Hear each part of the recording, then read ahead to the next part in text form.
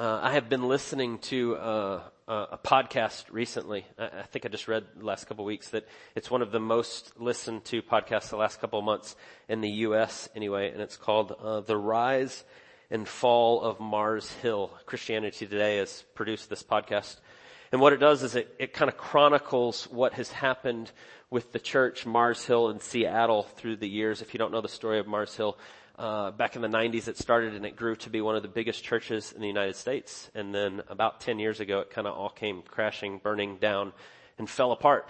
And this podcast kind of chronicles what happens. And when you listen to it, what it details is problems with leadership that were in the church, really kind of around pride and arrogance, and what happened is it kind of grew and took off. And when you listen to it, I'll be honest, it's sad and it's frustrating at parts when you're going through it. To be honest, I get really angry listening to it.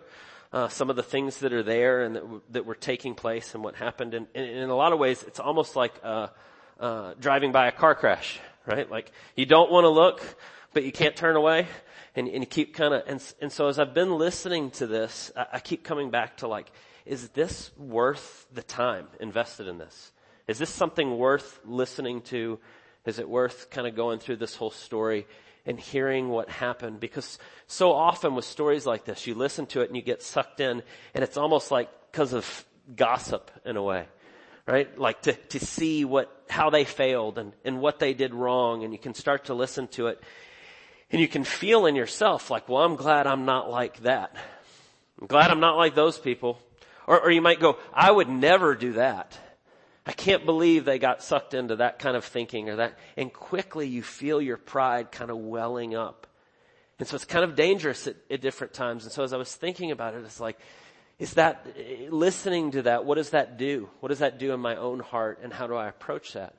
And it made me think of something that it says in Luke chapter 18, as Jesus is telling a pretty famous story of, he tells the story of a tax collector and a Pharisee that go into the temple to pray. And if you know this story, it says the Pharisee goes in and he stands in the temple and he prays very loudly, I thank God that I'm not like other men, and I'm not like those sinners and those people that do all these things. And he's kind of puffing himself up. And then Jesus says the tax collector came in and he stood off in the corner and he wouldn't look up, and he just beat his chest and said, God, have mercy on me. I am a sinner. And Jesus tells the story and he says that the tax collector is the one that went away justified. But what struck me this week, I just happened to be reading through Luke in my own kind of devotions. And right before that story, in Luke chapter 18, Luke writes, he says, Jesus told the story, for some who trusted in themselves that they were righteous and treated others with contempt. Those who trusted in their own righteousness and then treated others with contempt. And I thought, man, if I listen to that podcast and I slip into that kind of thinking, those that are righteous that treat others with contempt, then it is a waste of my time. And it's not helpful at all. But if we approach those things with it as a mirror to our own heart, and we recognize that I too am susceptible to the very same things, the same pride and the same arrogance, and if I'm not careful that I can easily slip into those things, then maybe it is worth our time. It is worth it to kind of see those things and be on the lookout for those in our own heart. And so it's important that we see that we know that we too are susceptible of that same pride and that same arrogance. You know, pride is so destructive in the life of any of us. And it's really destructive partly because it goes so easily unrecognized in ourselves. When we become proud, it's so easy to not see it. And that's one of those things that we can all struggle with. And so the root of so many of our own problems in our relationships, I think the root of so many of the divisions we see in the world today, so much of what we see just in the way people talk to one another. You see it a lot on social media and the way people kind of give full vent to what they think and their opinions and their feelings. And so much of that is rooted in pride. It actually makes me think of Proverbs 29 when it says, fools give full vent to their anger, but the wise quietly hold it back. We live in a time when we all give full vent to everything we think, and so much of it is rooted in our pride. That I've figured this out and I understand and I know, and it's so destructive. And we're all so susceptible to it. And what happens is it leads us not to admit that we're wrong, not to consider other people's opinions. And so it is everywhere. And it really goes to what we've been talking about in the book of Daniel. When we started in this book at the very beginning, I said that what we see throughout this book, as God has inspired it for us, is this call of, or the allure, I should say, of Babylon, right? So Daniel and his friends are very literally living in the midst of Babylon. But the very first week when we talked about this, we said Babylon is a real place in history, but it's also an idea that we see repeating throughout Scripture. And the idea is just simply this, that human institutions demand our allegiance to the seed of the serpent. So I said it the first week. And what I mean by that is the seed of the serpent is Satan in the very beginning with the original sin in Genesis chapter 3. The way in which he tempts us is that you don't need God. That you yourself can be God and you can do it all yourself. And that's what the world tells us. That's what the seed of the serpent says, and that's how Babylon works. And all of that is built on our pride. The very heart of that is this idea that we can do it ourselves and we don't need anyone else, and I'm the center of the world. And so it's the fuel at which Babylon continues, the fire of Babylon continues to rage. And so I want us this morning, as we get to chapter 4, and we get to this retelling of what God does in Nebuchadnezzar's life, as he's kind of retelling us what happens, and we look at Nebuchadnezzar here, I want us to see this idea of pride and how God deals with him. Now, we've been introduced to Nebuchadnezzar in the book of Daniel. If you've been with us, this is now chapter 4. He's been in every chapter so far, all three of the first 3 chapters. And we see him, and what we know about Nebuchadnezzar is he is an absolute monarch. He is a king who is cruel, who is violent, who is kind of given to fits of rage. I would say what we've seen so far in the first 3 chapters is he's kind of fragile. He has these dreams and they shake him desperately. We saw that in chapter 2. We see that again here in chapter 4. And he's basically a mess. But one of the things that we see with Nebuchadnezzar is he is full of pride and arrogance. And so God is going to deal with his pride here in chapter 4. And so this is the way I want us to look at it as we consider what's happening here. First, I want us to just consider the problem of spiritual pride. And I'll talk about what I mean by that when I say spiritual pride. And so I want us to think about this problem of spiritual pride. And we're going to ask, what is it? Where does it lead? And then how do we address it? And I think we see that in Daniel chapter 4. So what is it? Where does it lead? And how do we address it? And so let's just start with the first part, this problem of spiritual pride. And what do I mean when I say that? What is it? What are we talking about when we say this spiritual pride that is so very destructive? And so I want us to define what it means in the way of a heart condition, the way that we see the world, the way that we experience things, kind of in our very soul, our being, the way we see who we are in the world around us. Because we could say, if we just took the definition of pride, and the definition of pride is simply a feeling of deep pleasure or satisfaction derived from one's own achievements. Pleasure or satisfaction derived from one's own achievements. That's not really a bad thing. In and of itself, as you put that on its face, in a lot of ways, that could actually be a good thing. I'll give you an example. Just this week, Thursday night, Asher and Quinn and Joanna and I are sitting in the living room, and we're going over, we're quizzing them on their things for their tests this week. They have tests on Friday, and all these, Quinn's got vocabulary, Asher's got world government. They're asking all these questions. They've been studying it for their tests, and then it's here, quiz me, help me with this. And so we're going through their things. We're with Quinn going through his words, making sure he knows them. Right? So they go off to school the next day. They've put the time in. They've worked on it. They go off to school. They come home the next day. Quinn walks in the door and I say, how was your vocabulary test? How did it go? And he goes, great. Got a 95. Did really well. Got an A on it. And you're like, way to go, buddy. That's awesome. I'm proud of you. Or I might say, I didn't say it to him the other day, but I might say to him, you should be proud of yourself. You went and you put the work in and you studied the words and you took responsibility for it and you knew what you had to learn and you went through it and you did it and you did a good job. And that's taking pleasure or satisfaction derived from your achievement. And that's not a bad thing, right? Personal responsibility, using the gifts that you've been given, doing your very best, that's a good thing. We want to honor God with the gifts that He's given us. But where it becomes an issue, and it kind of slides into this idea of spiritual pride, and I read this week from one commentator, and I like the way they said it. I think they capture it well. It's that which claims to be the author of what is a gift. That which claims to be the author of what is a gift. And that's where I start to take pride, pleasure, derivement in my accomplishments, even things that I didn't actually accomplish that are a gift, that I didn't do. I'll give you an example, maybe another example. Imagine two friends, say two young men, 6th grade. They both love football and they start to practice football together, about the same height, weight, size. They both want to be wide receivers. And they're best friends and they love football, and so they dedicate all their free time to getting better at football. And they lift weights and they eat right and they start going to camps together. They throw the ball together every day. They're running drills. They're doing all these things. And they're very best friends and they play football all the way through high school, and they get to the end of their high school years and they're both wanting to go play in college.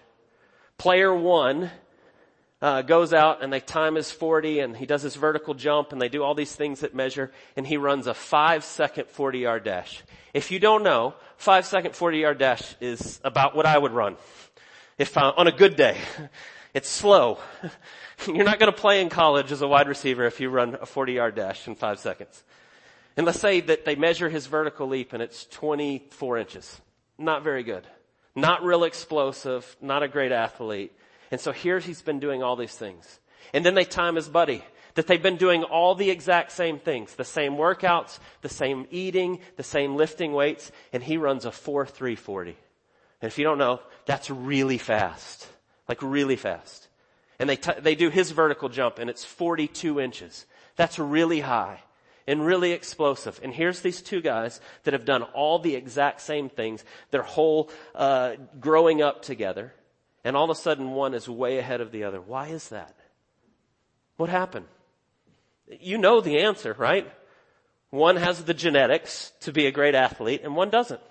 One has fast twitch muscles in abundance that he can run that fast and jump that high, and the other doesn't. And you look at that and you start to go, well, yeah, there's a whole host of things that went into that. Who their parents are and their genetics and their grandparents and all these things that play into that. Or a whole host of things that neither one could take credit for. But yet we do. We go, look at how fast I am and look at what I did and look at right? We start to take credit to being the author of something that was a gift. That God had blessed one of those two with great athleticism and the other one didn't have it. And we start to see things like that as look at what I have done, and we start to take credit for things that are actually a gift. What we see in the book of Daniel is that's what happens with Nebuchadnezzar. He starts to go, look at how great I am. And look at what I've done. And look at what I've accomplished. And what we've seen so far in the book of Daniel is that Nebuchadnezzar is really bound up in his accomplishments. It's kind of the heart of who he is. It's his identity as the king and the one who's ruling over Babylon, right? It's why his dream in chapter 2, if you remember the dream that he had in chapter 2, that Daniel then gives him the interpretation of, is that Babylon's going to fall. And there's going to be other nations that come after you, and Babylon's not going to be the greatest for long, and others will rise and fall, and that scares him to death. And here, when we get to chapter 4, what happens is he sees this dream, and he gets this picture that Daniel tells him is that about this great tree. And he says, King, this is you, and this is all your accomplishments, and it's about to be chopped down. You're going to be greatly humbled. And it says, right? He says in verse 5, I saw a dream that made me afraid. The visions in my head alarmed me. And he's scared of this. But what Daniel comes and tells him as he lays it out for him is this warning. He says, you're arrogant. This is what's coming for you. And he says, he gets to the very end in verse 27. He says, therefore, O king, let my counsel be acceptable to you. Break off your sins by practicing righteousness and your iniquities by showing mercy to the oppressed, that there may perhaps be a lengthening of your prosperity. What does he say? He says, humble yourself. Stop with the things that you're doing. You're not being righteous. You're being unkind and unjust to the oppressed. You're not doing the things that God tells you to do. And he says, but if you humble yourself, maybe God will spare you. And that's the dream that he has. And that's what Daniel tells him. And he gives them this interpretation. And so, what does Nebuchadnezzar do?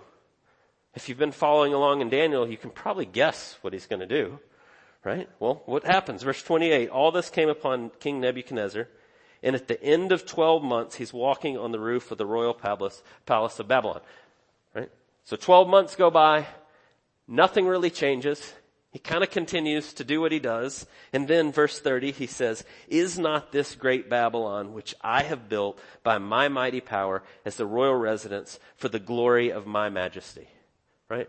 Verse 30, he claims to be the author of that which is a gift. And he says it very arrogantly. Look at what I have done, and it's all me, and it's all my doing, and it's all for my majesty. And at that very moment, it says, a voice from heaven, O King Nebuchadnezzar, to you it is spoken, the king has departed from you. And you shall be driven from among men, and your dwelling shall be with the beasts of the field, and you shall be made to eat grass like an ox. And 7 periods of time shall pass over you, until you know that the Most High rules the kingdom of men and gives it to whom he will. He says, you're now going to be humbled. And you're going to be humbled in a very harsh way. Right? It kind of tells us here, and it starts to show us the seriousness of pride that is so deep within us, that it's often not easily dealt with. And so God says to him, he says, you're now going to have all this stripped away. And part of this is in response to his arrogance and his pride. He's believing the lie that it's all about himself. And it's the same lie that all of us can believe so easily and so often. And so the problem with this spiritual pride is it begins to claim to be the author of that which is a gift. Now, with Nebuchadnezzar, you could say, well, didn't he have a part in this? Right? Because I said at the beginning, the definition of pride is a feeling of deep pleasure or satisfaction derived from one's own achievement. Didn't he have a lot to do with this? I mean, he was, after all, king of Babylon, and he led their kind of crusades and all the things that they captured and all the stuff they did. And so part of that is like, well, wouldn't part of that be like he's just taking pride in his achievements? Partly, yes. And the truth is, a lot of times, a pride that is taking the gifts that we've been giving and just using them well, that there's a mixture of those, and spiritual pride where I start to claim that which is a gift. Oftentimes those are all mixed together. And so yes, I think part of that is true. But I want you to think for just a second about Nebuchadnezzar. Why was he born where he was born? Why did Nebuchadnezzar have the gifts to be a great leader, to be a great military leader, to ascend to be the king? Part of it's where he was born and the family he was born into and all these things that he could not control or he couldn't be part of, just like the athlete that's faster than his buddy. The same thing. But even more than that, and we know this because Scripture tells us this, why did Nebuchadnezzar overtake Jerusalem and Israel? The Bible actually tells us. It says God allowed Babylon to overtake Israel because of their rebellion. He told them that. You can go read about it all throughout the prophets, but you can read about it in Habakkuk chapter 1. Habakkuk cries out to God and he says, Israel is a mess, and what are you going to do, and how are you going to fix it? And God goes, I'll tell you how I'm going to fix it. I'm raising up the Chaldeans, the Babylonians, to take you out. And Habakkuk goes, what? You're going to do what? And he says, yeah, that's the way I'm going to deal with this. And so what it tells us, and that's 40 years before this happens, God says to Habakkuk, I'm going to let the Babylonians take over. And so what he's showing us and what we see throughout Scripture is nations rise and fall, and God is sovereign over all of them. And Nebuchadnezzar has missed that. He's decided to claim to be the author of that which is a gift. And so that's the destructiveness of pride. That's what it is. But I want us now to think about where that leads. Right? So what happens to Nebuchadnezzar? His great pride, he's walking along one day. Look at all that I've built. It's for my glory and my doing and my majesty. It's all me. And God says, you're done. And now you're going to go out and you're going to live like an animal. Right? Very literally, he's going to live like an animal. And you read that on its face and you go, what's happening here? He was driven from among men. This is verse 33. And he ate grass like an ox, and his body was wet with the dew of heaven, till his hair grew long as eagle's feathers, and his nails were like a bird's claws. He went crazy, right? I mean, he literally went out and was just living out in the fields, not cutting his hair and not, letting his nails grow long. And he goes nuts. And you go, well, what's happening here? And so I was thinking about, well, what's God teaching us in this? Right? I mean, yes, he's humbling Nebuchadnezzar and he's showing him who is sovereign. But why like this? Why like an animal? One of the things I said at the very beginning of our series in Daniel, so this is the very first week as a kind of introduction to all of it. So one of the repeating themes of the book of Daniel is that God has created humans in his image to rule on his behalf, to walk humbly with him, following him, loving God and loving others. But when we don't embrace that and we instead embrace Babylon, it's disastrous and we become devouring beasts. And that's a theme that you see running through Daniel. You're going to see later in the book, there'll be more visions that Daniel has. And what happens is you see nations rising and falling and he sees all this before him. But the way God shows it to him is different animals. There's a bear and there's a lion and there's all these things and they're devouring each other. And it's showing us what happens when our arrogance and our pride takes over and we make it all about us and we ignore God and the world he's created, and this is what happens. And so he's showing us that with Nebuchadnezzar.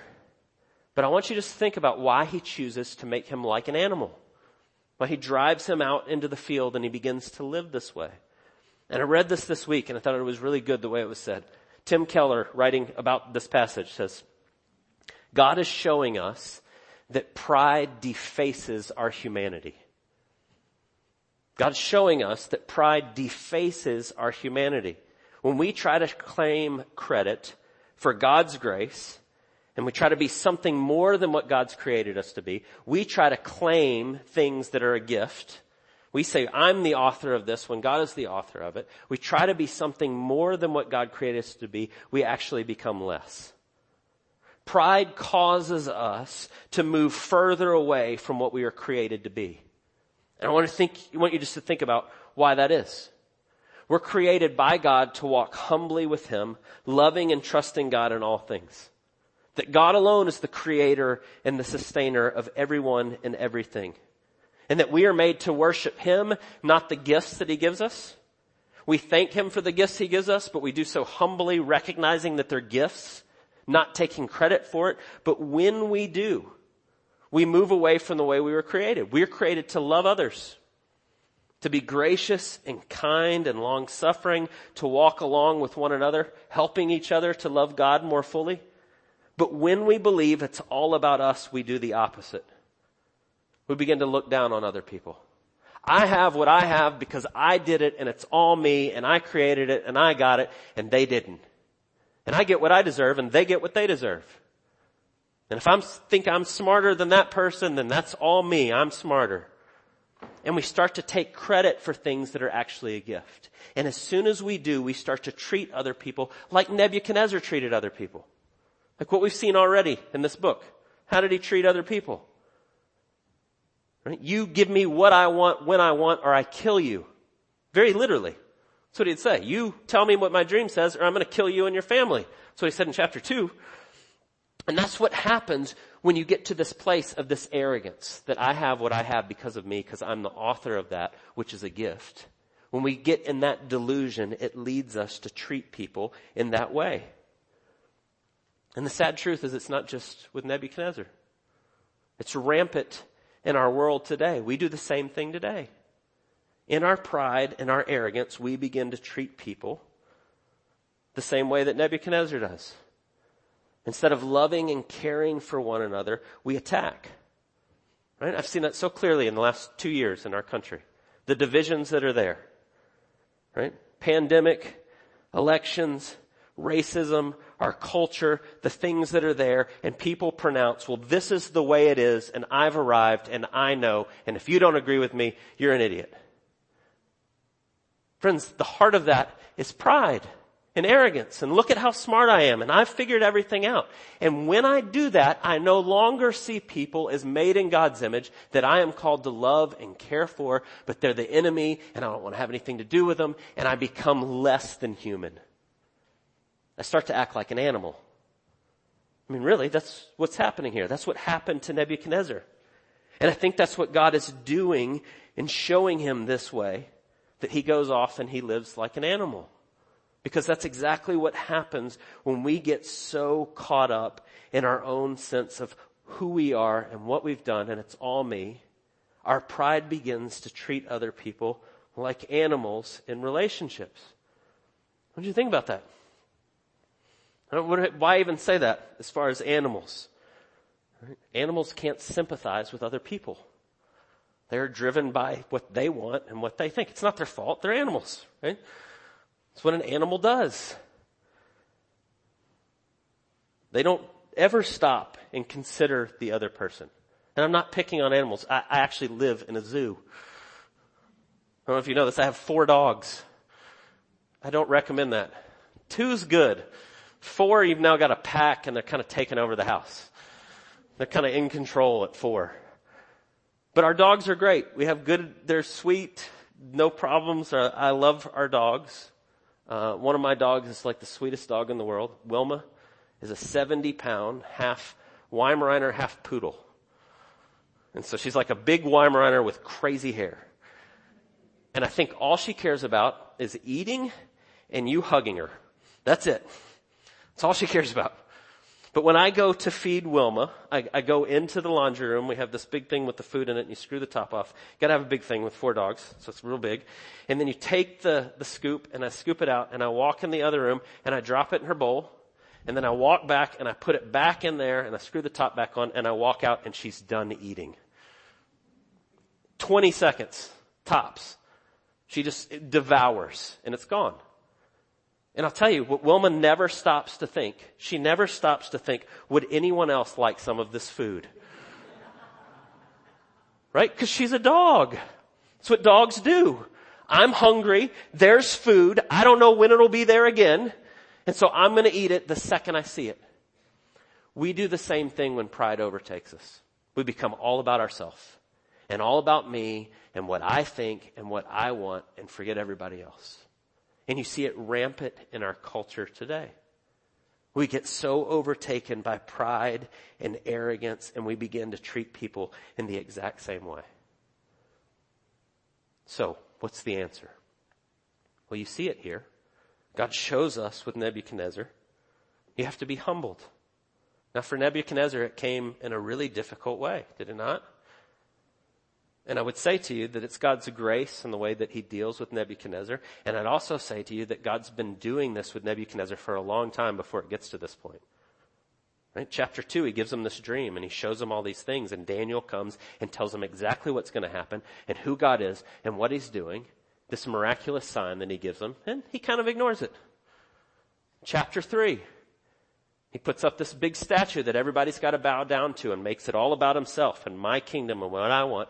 And Shadrach and Meshach and Abednego go, no. We're going to worship God and God alone. And you need to be humbled and you need to see that it's God and God alone. And what happens? God miraculously saves them and Nebuchadnezzar sees it. God again pursuing him and showing him. And he ignores it. And he goes right back to it. And then it comes to this. And so God is showing us all around us in different ways that we need to be humbled. Every single one of us in our self-centeredness, we get so kind of caught up and I'm the center of the world and it's all about me and it's all my doing. And so what does God do? He shows us our sin. He shows us his glory in creation. He shows us in our conscience the things that we know that we don't have right. Right? I mean, you think about it. Our arrogance, we kind of bury with our pride and our arrogance all the things that we don't know. Right? We go, I'm quite certain that this is whatever. In the back of your mind, you know that you don't know, right? Am I wrong on that? Like when you go, this is the answer for the pandemic and this is the way we got to do it. You know in the back of your mind, like, oh, there's a whole lot of stuff I don't know about this. But your pride and your arrogance is like, I'm going to say it anyway. And we all do that. But God in his grace is continually showing us in our conscience, in his word, with other believers in our life, that we're sinners. And that we don't see all of it. That we desperately need to be humbled. And as we're humbled and as we see that God is God and we are not, and it is only there that the gospel comes to bear, the good news of who God is. And that's what happens for Nebuchadnezzar here. It says 7 times of what happens with Nebuchadnezzar. We don't know if that was 7 months Most scholars think 7 months or 7 seasons, which would have been like 20 months. He literally lives like an animal. But he comes to the end of that, and God humbles them. And in verse 34, it says, at the end of the days, I, Nebuchadnezzar, lifted my eyes to heaven, and my reason returned to me. And I blessed the Most High, and I praised and honored him who lives forever. Notice the change in his language. For his dominion is an everlasting dominion. For his kingdom endures from generation to generation. All the inhabitants of the earth are accounted for as nothing, and he does according to his will among the hosts of heaven, right? It's a far cry from this is my kingdom and my doing and it's all me. And now he says it's all God. It's his doing and his kingdom, and he's the one. And when we're humbled in that, we see that we're going to stand before a holy, righteous God. That he is the one that created all things. That he is the author and sustainer of all life. And as such, we answer to him. And that's radically humbling. To be honest, if you leave out the fullness of what God's doing for us in Jesus, it's terrifying. You're going to stand before a God who you're going to answer for every word that you've spoken. And the way that you've treated every person that you've ever met. And all the times when your pride and your arrogance overtook, and that's the way you operated. But the good news of the gospel is that God doesn't leave us there. That Jesus comes to us to do for us what we could never ever do for ourselves. That he is the center of the world. And there's no way that we can be made righteous in our own doing. But God is so perfect and so loving and so gracious. He comes to us to do for us what we could never ever do for ourselves. And so the first step is understanding that you're more sinful than you ever dared imagine. But then when you turn and you see Jesus, you see that you are more loved and accepted than you ever could hope. And so Jesus says, I will take your pride and I will take your arrogance and I will take all that you deserve from it and I will pay for it and I will give you my righteousness as a gift by grace through faith. And it's there that our pride gets shrunk. It's there that it takes its proper place. I am more sinful than I ever dared imagine. And the only way that I will ever be made righteous is not my doing, but his. And it turns everything back to God in every way. And it's the only thing that deflates our pride. That I couldn't do this, but God did it for me. But here's the thing, as we talk about the remedy for what it is the good news of the gospel and what God has done for us in Jesus. But I want to remind you as a believer, we become a believer and we see that truth and it starts to shrink our pride. But that doesn't mean we're done with it. Every day we wake up and it's still a battle. I can still go back to thinking it's all about me. And in fact, I do regularly. I quickly forget that and I start to slide back into that. And so that's why we say here all the time, we need to be fluent in the gospel. It needs to continually coming to bear on our life. We need to be reminding one another. And so God calls us to live in community, to be led by the Spirit, to be reminded of who we are in Jesus daily. And so we need one another in that. We need to be surrounded by other believers that will speak the truth to us. When our pride wells up, that will pull us aside and go, hey, what's going on? Right? As I listened to that thing on Mars Hill and that church falling apart, you know, it's very absent all the way through it. It's the very top of the leadership of that church. No one could say that to him. Hey, your pride's getting kind of out of control. No one was there to say that. And when that happens, we become so susceptible, especially when things are going well. Because it is so easy to start to claim to be the author of that which is a gift. Anything good that we're ever going to do of lasting value is going to be by God's grace and nothing else. And we need to continually be reminding each other of that, holding Jesus as central in everything at all times. That's the remedy to our pride. So would you pray with me? God, we thank you that you love us, that you show us the areas of our heart where we have started to claim something that is not our own.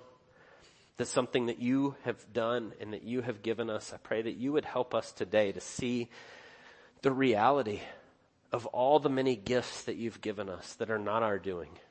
That you as the author and sustainer of life, that is you, the Redeemer who continues to call us back to ourselves, that it's all you're doing. Would you show us that afresh today? Will we see that we stand by a righteousness that is not our own but yours for us? That we'd be reminded daily that you love us and that you care for us and that you are working in these ways. Show us those areas where we start to miss that. Surround us by our family of faith that will speak the truth to us and remind us of the hope that we have in Jesus and that it's all you and nothing else. We pray all these things in Jesus' precious name. Amen.